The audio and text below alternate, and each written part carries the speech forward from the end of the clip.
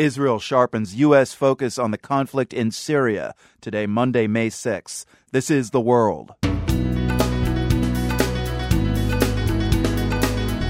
I'm Marco Werman. Israel won't confirm it launched them, but yesterday's airstrikes inside Syria have increased tension in the Mideast. We'll hear what that means for Syria and U.S. policy in the region. And later, families divided by their immigration status meet in a park that straddles the U.S.-Mexico border. This park is, to me, the heart and soul of this whole immigration issue, because love, like friendship, has no borders. Plus, how the great British dancer Frederic Franklin got his start in a meeting with a Russian choreographer. I looked into those big brown eyes, and he looked at me, and before long he said, you will be a premier dancer in my new ballet company. Here's a contract for 5 years, sign it. And I just signed it.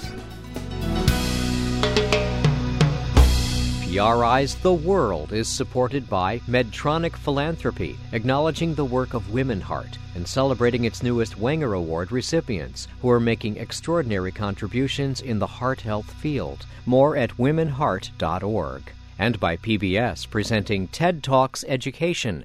John Legend hosts Jeffrey Canada, Bill Gates, and America's leading thinkers and educators on TED's first television show. Airs Tuesday at 10, 9 Central, only on PBS. I'm Marco Werman. This is The World. Israel isn't confirming anything officially, but that's not stopping Syria from blaming Israel for the airstrikes that hit military targets near Damascus yesterday. A senior Syrian government official called the strikes an act of war. Israel has hit targets in Syria before and has repeatedly warned it would take action to stop weapons being shipped through Syria to the Lebanon-based militant group Hezbollah. Coming up, we'll hear how the airstrikes this weekend could affect U.S. policy in the region. First, though, we turn to Jerusalem and the world's Middle East correspondent Matthew Bell. The Syrian government says Israel's attacks inside Syria are a flagrant violation of international law and that they are making the Middle East more dangerous.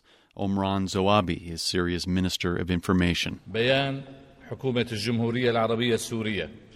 The government of the Arab Syrian Republic stresses that this aggression opens the door to all possibilities, especially since it clearly reveals without a doubt the degree of the relationship between the components of the war on Syria with the terrorists and Zionist tools.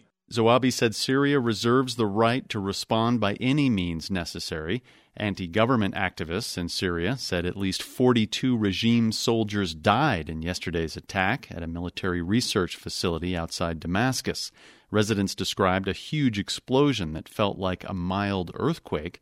Ofer Salzberg with the International Crisis Group says, contrary to Syria's claims, Israel is not trying to intervene in the conflict there. Israel is not trying to join civil war dynamics. It is setting this red line in terms of specifically not having Iran and Hezbollah exporting long-range rockets out of Syria into Lebanon. And it is trying to stay as neutral as it can in terms of the conflict between the so-called opposition and Assad's regime. Israel has edged closer to choosing sides by warming up to both Turkey and Jordan, two countries that have been critical of Syria's government and supportive of the opposition. Still, Salzberg says the Israeli leadership seems to be confident that neither Syria nor Hezbollah is willing to retaliate in response. Even after these supposed attacks, Prime Minister Netanyahu is going to China for several days. He postponed his departure by 2 hours. He had one last discussion. He decided he can go and promote trade relations between Israel and China. He's not worried about the eruption of a war. On the street in Jerusalem today, there were signs of support from the Israeli public. Israel should take any measures necessary to protect itself, as any rational country or state would do. Israel didn't attack Syria. Israel attacked specifically things that were going to terrorist organizations. Syria itself, Iran itself, should be happy that we stopped it from getting into the hands of terrorists. That was Jerusalem resident Stephen Lubell and a reserve soldier who gave the name Aryeh. The Syrian opposition today, publicly at least, condemned any Israeli airstrikes inside Syria. So did the Arab League, and Iran said Israel is playing with fire.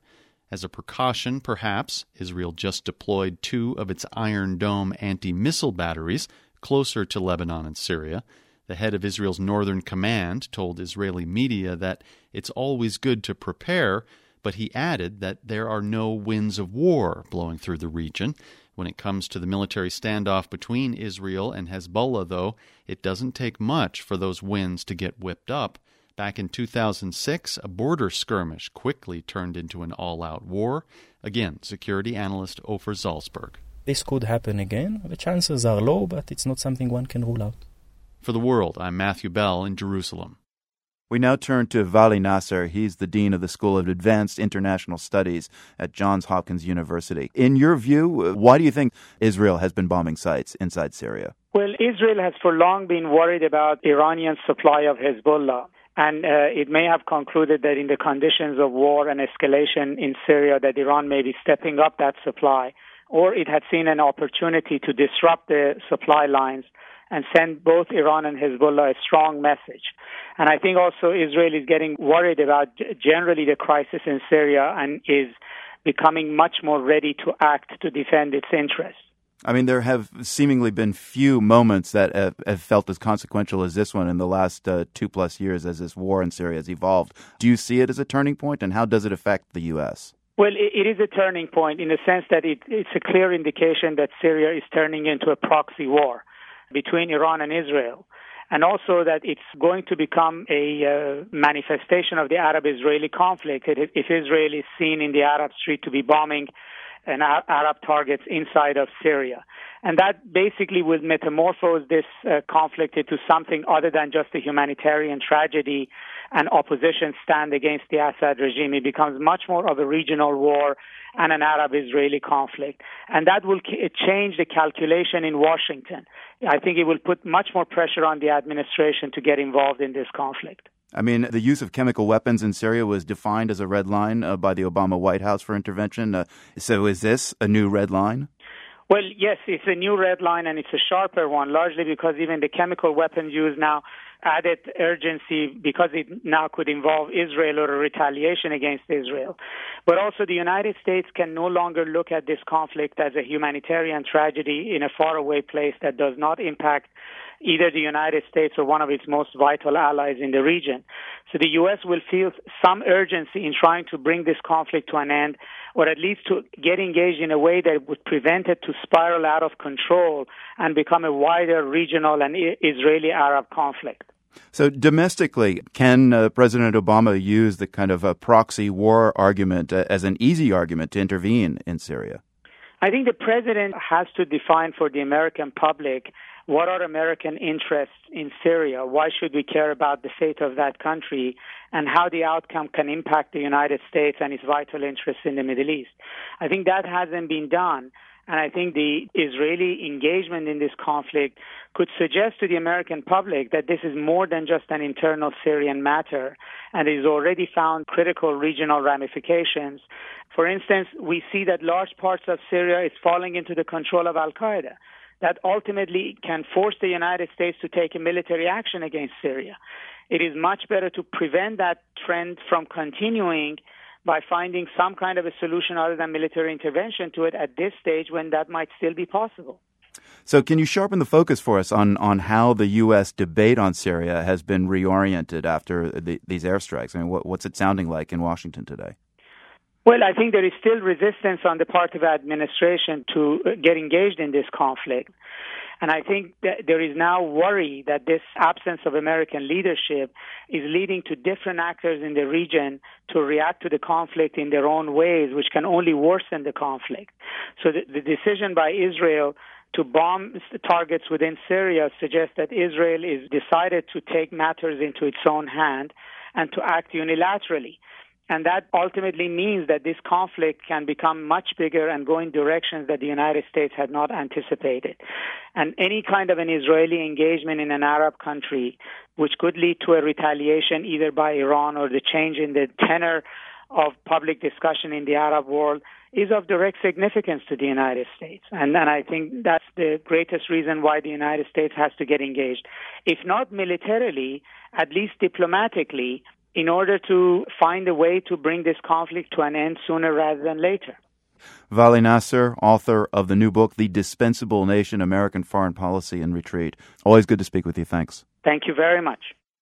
Each summer, on some farmland not far from Brussels, Belgium, an epic battle takes place. This one not real. Reenactors stage the Battle of Waterloo. Thousands gather to act out and watch Napoleon's defeat at the hands of Wellington. Every year it's a big production, but the one in 2015 will be a very big deal. That's because it's the 200th anniversary of the real battle. So for that one, it's really important to choose the right guy to play Napoleon. The World's Clark Boyd spoke with one of the top candidates. Napoleon Bonaparte sits down for our Skype interview. Seriously, how do I know? Well, straight off, he tells me so. Je suis Napoléon Bonaparte, l'empereur des Français, etc., etc. Okay, I know this is actually an American named Mark Schneider, but I'm telling you, Schneider looks like Napoleon. The hat, the medals, the I'm going to mop the battlefield with you stare. I don't really believe I am Napoleon, I assure you. I'll scratch the whole Napoleon complex thing. But if I were choosing Napoleon for Waterloo in 2015, Schneider would definitely get the nod. I jokingly say that I've been preparing for this role my entire life. My mother's French and my dad is American, so I had a connection with France. When I was about 2 years old, I received a toy soldier from a French cousin. She came to the United States for a visit, and one was Napoleon and several of his Imperial Guardsmen, and my mother says the rest is history. Growing up, Schneider didn't have Superman or Batman posters on his walls. He had a picture of Napoleon. He liked to dress up as a French soldier and act out famous battles. Schneider served in the U.S. Army during the 1990s. After he left the service, an Army buddy asked him to join a Napoleonic-era cavalry reenactment group here in the United States. A year later, Schneider says the group needed someone to play Napoleon. And everybody said, oh, you look like Napoleon, you're the same height, you were born in 1969, and he was born in 1769. Schneider started getting gigs playing Napoleon in documentaries for the History Channel. Then, in 2005, the Waterloo Committee, the group that organizes the yearly reenactment in Belgium, got in touch. And they requested that I come to Europe to portray Napoleon for the Battle of Waterloo. I couldn't believe it. It was a dream come true. So I sent them a resume, if you will, of events that I had done here in America, as well as some pictures. And they said, okay, well, come on over. So my first European event as Napoleon was at Waterloo. Other Europe-based Napoleon jobs quickly followed. Take a quick spin through YouTube and you can watch Schneider ride through the Brandenburg Gate in Berlin to the delight of his troops. There he is again at a reenactment of the Battle of Borodino outside Moscow, brandishing a sword amidst the gunfire. And of course, rallying the troops before a big battle. Vive la France! Schneider concedes that, despite his experience, some in Europe might balk at handing an American the reins for the 200th anniversary of Waterloo. But then again, he says, remember Napoleon's own background. He's certainly a Frenchman, but he's from the island of Corsica. His first language was Italian. Schneider even puts on a Corsican accent when he plays the role. But he's got strong competition. An actual Frenchman and a Belgian are vying for the Waterloo role in 2015. Schneider won't trash-talk his rivals. For me, speaking for myself, though I would love to do it, if I am not selected, that's okay too. I've had a wonderful run as Napoleon. Not that I'm giving up. I certainly hope I'm selected, but I think we'll all be able to do a great job and bring history to life. Which Schneider does one more time in our interview. I ask him to give me his favorite Napoleon speech. Absolument, monsieur. Demain. He signs off with the speech that Napoleon used to rally his troops on the eve of the Battle of Austerlitz. For the World, this is Clark Boyd. Vive la France et vive la grande armée! Judge for yourself. Do you think Mark Schneider looks like Napoleon? We've got pictures and video of Mark in action. Add your thoughts at PRI. Add your thoughts at theworld.org. That's the address. Still ahead on The World, remembering the man who danced through the 20th century. This is PRI. The World is brought to you by PRI with help from Medtronic Philanthropy, acknowledging the work of Women Heart and celebrating its newest Wenger Award recipients, who are making extraordinary contributions in the heart health field. More at womenheart.org. I'm Marco Werman. This is The World. At the western end of the U.S.-Mexico border, there's a bluff overlooking the Pacific. A high fence splits this bluff into two. On the Mexican side, you've got a paved city plaza behind a bull ring in Tijuana. On the California side, it's a no-man's land, patrolled by border guards. But on weekends, it becomes a place where family members, separated by immigration status, can reunite, even if they're on opposite sides of a fence. Reporter Valerie Hamilton has that story. Jimena Angulo has never met her father. ¿Qué te compró, preciosa? A ver. Ay, qué bonita. Mira. Jimena was born in Tijuana 5 years ago. Her father, Luis, is a U.S. citizen, but he has legal problems and so for now isn't allowed to travel to Mexico. So they're meeting here for the first time on opposite sides of a 17-foot metal fence. A friend of mine, she told me that you can come to this park and to see your family, far, but you can see them. Families separated by the border have been meeting here for decades, since the fence was just a strand of barbed wire leading out toward the beach. The U.S. built the first real wall in the 1990s to stop illegal immigration at the border's western edge.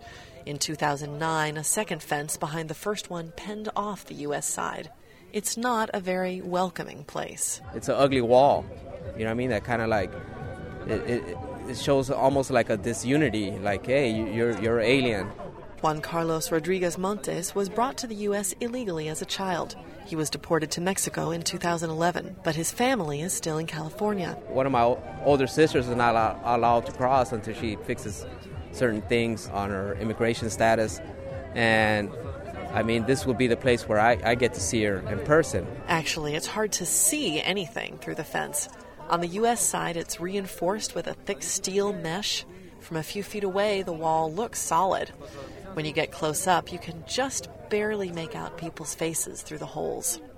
Jimena slips 2 little fingers through, and on the other side, her father takes them in his hands. Ay, qué bonitas manos tienes. What pretty hands you have, he says. I love you, princess. The border divides family members for all kinds of reasons. Some are undocumented, some have been deported. One study found that half of all deportees leave behind family in the U.S. Others, like Luis and Jimena, just get stuck in the tangles of bureaucracy and their own complicated lives. This park is to me, the heart and soul of this whole immigration issue. Border activist Enrique Morones won Mexico's National Human Rights Prize in 2009. He calls the park a sacred place for divided families, but he hopes someday they'll be able to meet without a fence between them. Because love, like friendship, has no borders. On this day, there's a special event at the park celebrating Mexico's Children's Day with music and toys. For the first time, U.S. border officers are opening the gate in the fence, a symbolic gesture of friendship. The gate was rusted shut and they had to loosen it up with a blowtorch. Luis Angulo walks right up to the border line. The guards have given permission for Jimena to come to him, just while the gate is open. He scoops her up for a hug, their first ever. She wraps her arms around his neck. I feel her little heart, and it was really, really exciting for me, a miracle. But 2 minutes later, the gate closes again, and the miracle is over. Es una obligación de Estados Unidos. Jimena's grandfather, Jose Luis, brought her to the park today. He says the U.S. has an obligation to reunite children with their parents. He hopes immigration reform will pave the way. Many divided families hope reforms could bring them together by creating a path to legal status in the U.S., reconsidering some deportations, and easing family visas. Some of those who now meet at Friendship Park could be reunited on the same side of the fence. But until then, they have this place where Jimena can touch her father's hands. For The World, I'm Valerie Hamilton on the U.S.-Mexico border. We have photos and video of Jimena and Luis meeting for the first time at the opening of the gate. It's all at theworld.org. The Spanish that's spoken here in the United States is a far cry from the language that began on the Iberian Peninsula when the Romans invaded. The long history of the language is documented in a new book called The Story of Spanish. The authors, Julie Barlow and Jean-Benoit Nadeau, came to the United States to do part of their research. Our language editor, Patrick Cox, spoke with Julie Barlow, and Patrick, Spanish seems to be a language that's always been on the move, hasn't it? Very much so. There's no language that ever stands still, but Spanish really has moved as a result of wave upon wave of invasion of the Iberian Peninsula, and also the history of Spanish more recently, of its expansion to the Americas. Of course, one of the most influential eras for the Spanish language was the Arab occupation of Spain. And we're talking way back. I mean, the bookend for that period was like 1200. That's right. And yet so many of these Arabic words and phrases are with Spanish today. And Julie Barlow, she told me that it was pretty soon after the Arabs left Spain that a certain King Alfonso X of Castile, he decided that he'd use language to forge power. He decided that what he had to do was make Spanish, everybody speak the same language. So he looks around for what's going on and what's prestigious and interesting in Spain. And of course, it's all in Arabic. And he decides to launch this huge project of translating all these Arabic classics into Spanish. And then it becomes a trend in Spanish to define the language, to define the vocabulary of the language, define spelling rules, which is very avant-garde. I mean, this is long before the French Academy has been established. Right, so Julie Barlow, they're talking about the French Academy. That'd be the Académie Française, the austere organization in France that oversees the health and evolution of French. And that's a little hint, or a pretty big hint, of how this book looks at Spanish. It very much compares it to French and how French has progressed. And I think you can hear in this comment coming up from Julie Barlow how intrigued she is at how these two Romance languages, how the people who speak the language and control the language, how they have really set different paths for each of them. French is a language that's controlled by one country. Spanish is completely different. Spain was overcome numerically by its own empire, and it very quickly in its history learned to share control of the language. So the Royal Academy in Madrid creates its standard by taking into consideration all the Spanish that's spoken. It's very much a language about sharing control and about diversity. And speaking of control and diversity, Julie Barlow and Jean-Benoit Nadeau, they moved to Phoenix, Arizona to write this book. And where did they move from? They moved from Canada, which, of course, has very different feelings about language to the United States. They were struck by some attitudes in Phoenix toward the Spanish language from native Spanish speakers. I'm sure they did. Immigrants are convinced that they can't keep their language. They can't teach their kids Spanish, or they won't make it into English United States. And this was like eye-opening for us, because, of course, it's the opposite in Canada. Everybody wants to learn French. French is an officially recognized language, and it will get you a job in the government. In the United States, there's a similar idea among white people who want their kids to learn Spanish, but the perfectly bilingual Spanish kids are hearing from their parents, English, English, English, forget your Spanish. That was Julie Barlow. She's the author, together with Jean-Benoit Nadeau, of the book The Story of Spanish, which comes out tomorrow. And you can hear Barlow in conversation with our language editor, Patrick Cox, in the latest World in Words podcast. Just go to theworld.org. Patrick, thanks a lot. You're very welcome, Marco. And this is PRI.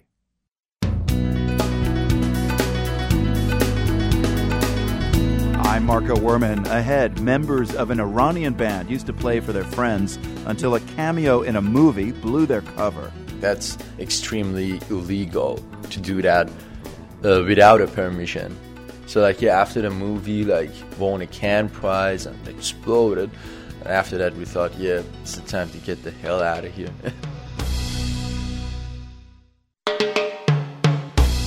PRI's The World is supported by Medtronic Philanthropy, acknowledging the work of Women Heart and celebrating its newest Wenger Award recipients who are making extraordinary contributions in the heart health field. More at womenheart.org. And by PBS, presenting Constitution USA with Peter Sagal, a look at how our Constitution keeps pace with modern America. Starts Tuesday at 9, 8 Central on PBS. I'm Marco Werman, and this is The World, a co-production of the BBC World Service, PRI, and WGBH in Boston. 3 weeks after the city was stunned by the blast near the Boston Marathon's finish line, the body of deceased suspect Tamerlan Tsarnaev has yet to be buried. An uncle has claimed the remains, currently inside a funeral home in Worcester, about an hour west of Boston. Funeral director Peter Steffen is trying to find a cemetery that would accept the body, but it's been difficult, as Steffen told reporters from the Worcester Telegram and Gazette yesterday. Guy has to be buried. This country, we bury people, whatever it is. And people ask, oh, you'd bury Hitler and Stalin? Yes, absolutely. I'm not going to be inconsistent with it. We bury the dead. That's it. City officials in Cambridge, where Tamerlan Tsarnaev lived, have refused to allow his burial there, and they're not alone in not wanting to get involved. We made several calls to Muslim religious leaders in the Boston area, some of whom have themselves declined to help in the Tsarnaev burial, but none of them called back. We had to go as far as Winnipeg in Canada to find a Muslim leader willing to speak with us about this. Shahina Siddiqui is president of the Islamic Social Services Association in Winnipeg. She says she's upset by the problems the family is having in finding a resting place for the Boston bombing suspect. I'm quite sad about this development because I really feel that regardless of how a person has lived their lives, everyone should get their last rites. Even for murderers, even serial killers, they get their last rites, right? So I think it's important that we remember that the judgment is with God, and He will have to answer for His actions. And as a Muslim, we believe in heaven and hell as well, right? Like real places. So God knows where He's going to end up. I know people are angry and people are afraid, but I think we have to rise above this negativity and just quietly do what we have to do and leave the judgment to God. Tell us what is involved in giving last rites in Muslim tradition. It's very simple. It's a washing of the body, a ritual washing. Then the body is wrapped in white cotton sheets, and then a prayer is said over. There is no prostration or bowing in the funeral prayer. It takes not more than 5 minutes. You first recite the opening chapter of the Quran in the first section. The second section, you would call on God to forgive and have mercy on all Muslims who have gone before and who are to follow. And then you say in salvation on the Prophet Muhammad and Prophet Abraham and his progeny. And that's it. Are there different interpretations of the ritual that vary from country to country or from group to group?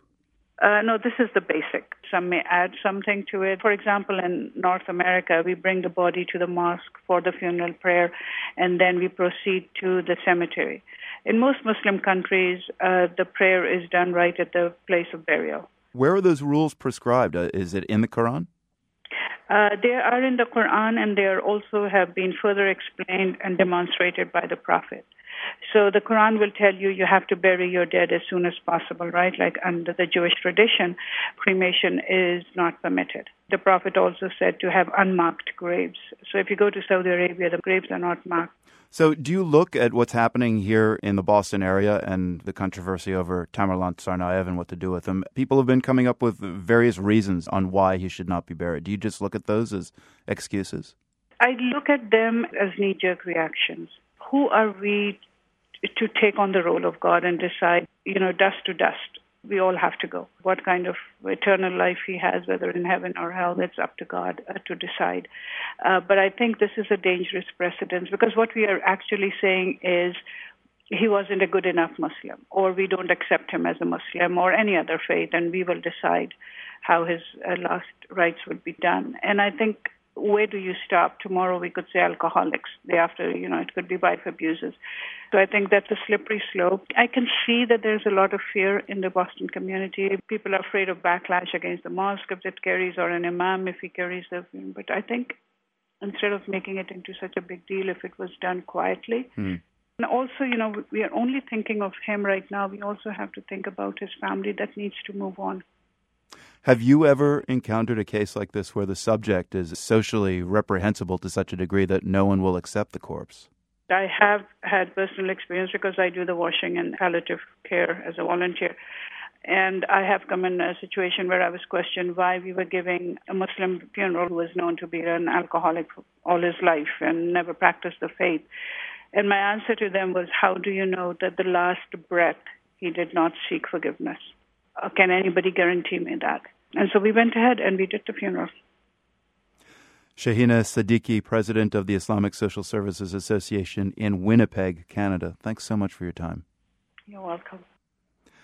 Clearly, finding a final resting place for a body involves a lot of variables. At the very least, it requires someone to claim the body and a physical plot of land for burial. And those are two things that are often missing when the deceased is a homeless person. Well, in a city in Denmark, there's an effort to designate a place where the homeless can receive a decent burial. If you can name the city, you'll have pinpointed the answer to today's GeoQuiz. We'll be back later with the answer. Now, this next item is making headlines today. German authorities arrested a 93-year-old man today who they allege was a guard at the Nazi concentration camp at Auschwitz. The man who once lived in the United States claims he was just a cook there. With the passage of time, it's becoming harder to shed new light on the crimes the Nazis committed during World War II or before the war during their rise to power. But new research in Germany has uncovered many more places tied to Nazi atrocities than previously thought. The World's Jerry Haddon traveled to Berlin to find out more. Everyone knows Auschwitz, the Warsaw Ghetto, but few people, not even ordinary Germans, know what took place in 1933 on a street in Berlin called Petersburger Strasse, number 86. At this place, there was the fascist cafe or place called Keglerheim.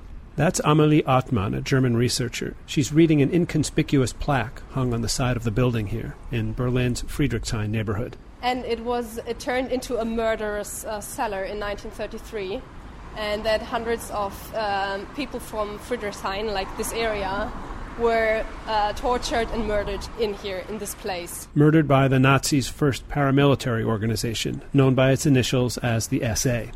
The SA carried out torture of political opponents, Jews, and others in the basement of this facility, just when the Nazis came to power in 1933. Historians like Ottmann know this spot.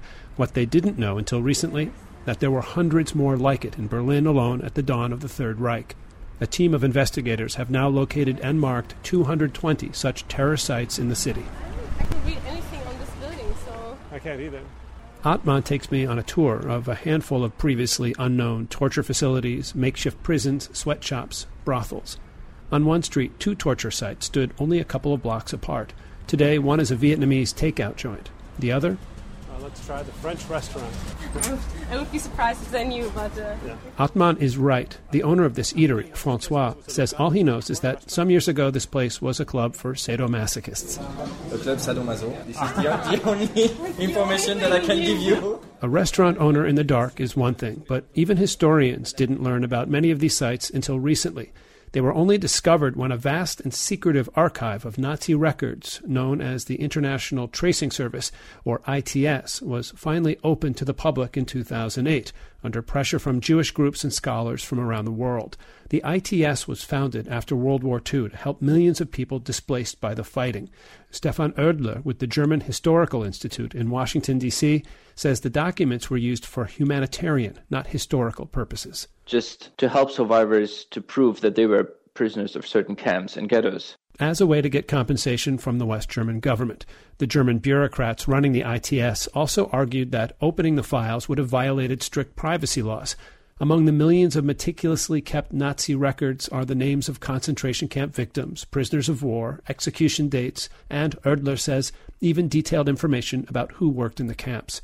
He says what he finds most striking about the trove of data isn't the scope of the Nazi system, but what it implies about the larger German society at the time. To run this big system of camps and ghettos, you needed much more people to supply and support the system. Food, clothes, furniture, everything has to be produced, and the whole society was involved in this process. So there was no real neutral position of bystander. The researcher Ottmann says the old argument among war-era Germans that they didn't know what the Nazis were up to doesn't hold up, at least not for residents of big cities such as Berlin or Hamburg. And it isn't just the density of terror sites that reinforces that belief. This is a former prison in the Köpenick neighborhood of Berlin. It was the site of the worst violence in Berlin in 1933. A total of 24 people were killed here and around Köpenick over a 5-day period in June. It's known as the Week of Blood. Through the ITS records, historians are learning that many of the killings that week and at other times were carried out by neighbors, people who knew each other. Sometimes there were personal vendettas. Sometimes it was about social class. Stefan Oerdler of the German Historical Institute says the motives were as complex as the network itself, a network that served as a model for even more sinister work later on. Yeah, I think the early net of campsites torture sites and detention centers in 1933 was a ground for experiments and a ground to take the knowledge up for building up a well-structured and well-organized camp system. Concentration camps, that is. The Köpenick prison has been turned into a museum, and later this year will open a big exhibition to commemorate the 80th anniversary of the Week of Blood and the Nazi rise to power. For the World, I'm Jerry Haddon, Berlin, Germany. Our next story is about a rock band from Iran called the Yellow Dogs. Its members used to play in Tehran's underground music scene, but fled after being featured in a movie about that scene. Now the Yellow Dogs are based in Brooklyn. Bruce Wallace has their story. There's a great video for the Yellow Dogs song Dance Floor. 3 women walk, run, and dance their way through New York City. They party on the grand stone lions in front of the main public library, cartwheel through Times Square, hang upside down in a subway car. They're laughing the whole time. They get onlookers laughing too.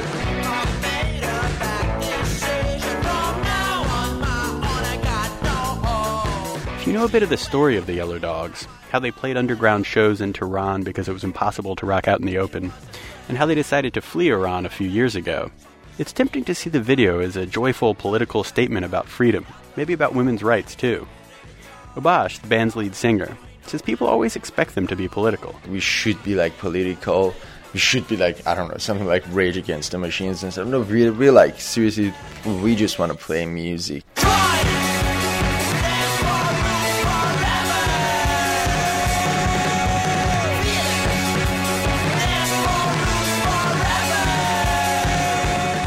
They want to make music for a broader audience, so they write lyrics in English instead of Farsi. That surprises some people too. They have this expectation from us, but mostly Iranians, like Iranians that they live in America, that like they get shocked. They're like, dude, like, why you guys don't sing in Farsi? Come on, like, I'll do whatever the I want. Like, that's why I moved here. The band moved to the U.S. in early 2010. Things had gotten hairy after they were featured in the film No One Knows About Persian Cats. The film tells a kind of fictional story about young musicians trying to get by in Tehran. I say kind of because it features actual musicians from the city in fairly true-to-life scenarios. In this scene, the 2 main musicians in the film go to visit the Yellow Dogs at their rooftop practice space. Obash is peering over the edge, waiting for a neighbor to leave, which he finally does, and the band starts practicing.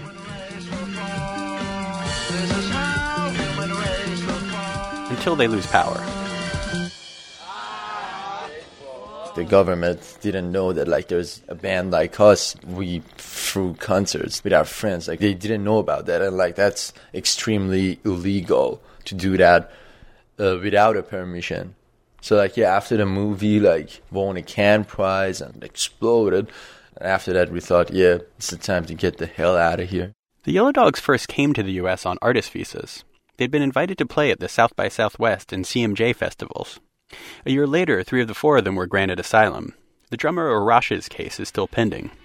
Now they're living the dream, sharing an apartment with a handful of other Iranian expat artists in the part of Brooklyn where all the young bands live.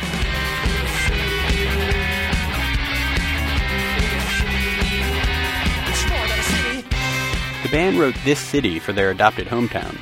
You want to be a great engineer, you want to go to NASA, like from Iran. You study hard, you try to apply for Harvard, Stanford. You want to go to that place where you can like make progress. And this was the place, and like this like New York City, and like the scene here was like our Harvard University kind of.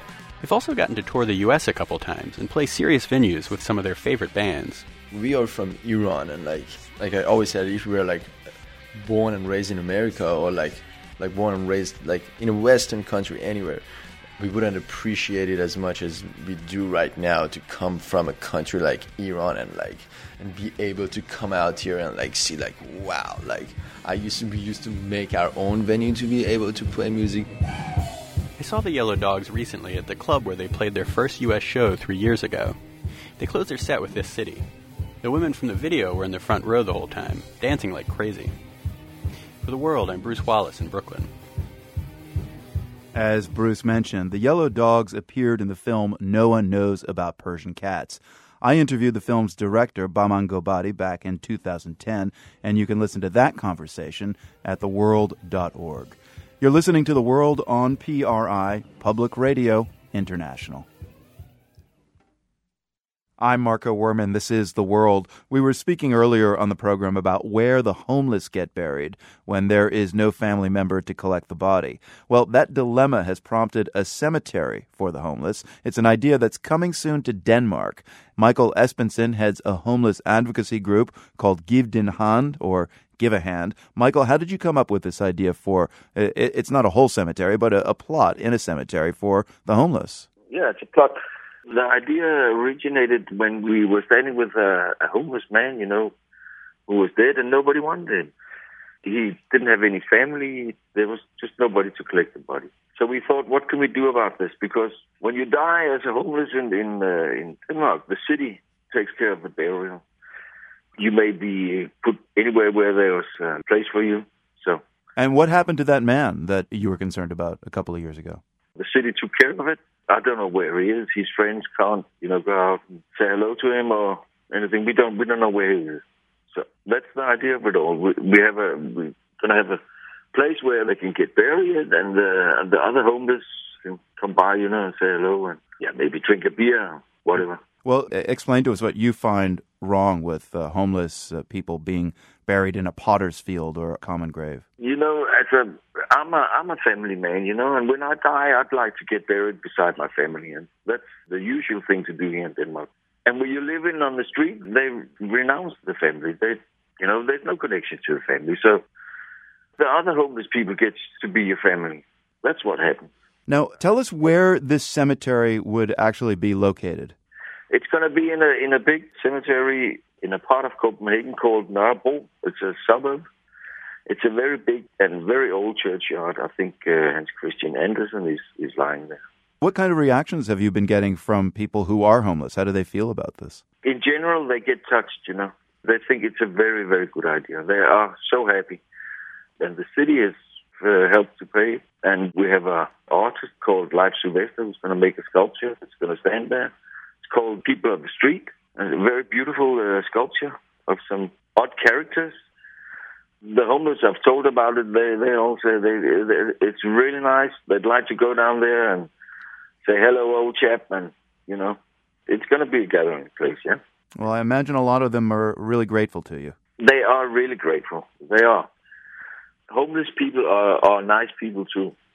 Michael Espensen heads a homeless advocacy group called Give Din Hand. He's been telling us about a proposed cemetery to be located in the neighborhood of Nørrebro in Copenhagen in Denmark. The answer to our GeoQuiz. Michael, thanks so much, and good luck. Thank you, and bye-bye. Finally today, we're going to remember one of the great stars of 20th century ballet, a British-born dancer named Frederic Franklin. He died in New York over the weekend, aged 98. The World's Alex Gallafent profiled Franklin on this program about 3 years ago. And Alex, you posted online last night that he was one of the nicest interviewees you've ever met. Margot, he was a complete delight. He was 95 when I met him in his apartment in New York. And this place was like a greenhouse in the clouds. It had plants absolutely everywhere. And Frederic Franklin was impish. He was playful and dignified. From my short encounter with him, at least, he was a sweet and lovely man. And this is how he introduced himself to me.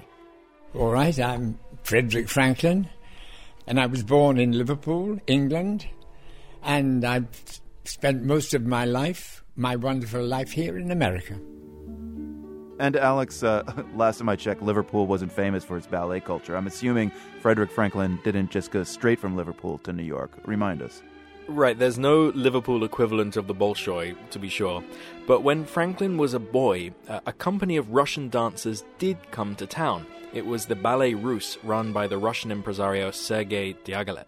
And the Ballet Russe was based in Paris, right? Exactly. And the company kind of revolutionized the way dance was presented. Diaghilev brought in collaborators from other art forms, such as the composer Stravinsky and the fine artist Henri Matisse. And luckily for Freddie Franklin, the company liked to travel. Whatever prompted them to get out on the road, I've no idea, but it was fortunate for all of us to be able to see them. Franklin was entranced, but there seemed to be no way in for him. There wasn't even a real ballet school in England at the time. So a couple of years later, he headed to London, age 17, to study tap dancing. And then he saw an ad in the paper. And it said, boy wanted Paris and an address. So this was an address in London? Yes, it was an audition for the Jackson Troupe, a song and dance outfit that had once featured a young Charlie Chaplin. But because Franklin wasn't yet 18, he was only accepted if he lived with a French family. This was in 1931. And Paris, of all places, the food. I wasn't used to eating all this garlic and all the other wonderful things. That was a sort of a taste I had to get used to. But I managed. Frederic Franklin only stayed in Paris for a short while he was there. He danced with Josephine Baker, among others. And he went back to England to join the revolution in homegrown ballet that was happening there. And he takes all these turns. I'm guessing that after that, the life of Frederic Franklin, I guess, took another turn. Yeah, you guessed it. In 1937, Franklin got a phone call from Léonide Massine, who was the then choreographer of the Ballet Russe. And Franklin and Massine met up. And I looked into those big brown eyes, and he looked at me, and before long he said, you will be a premier dancer in my new ballet company. Here's a contract for 5 years, sign it. And I just signed it. That was how it all began with the Russian ballet.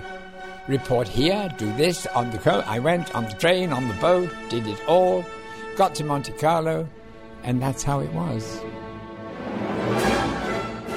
So this was now the Ballet Russe rebranded as the Ballet Russe de Monte Carlo.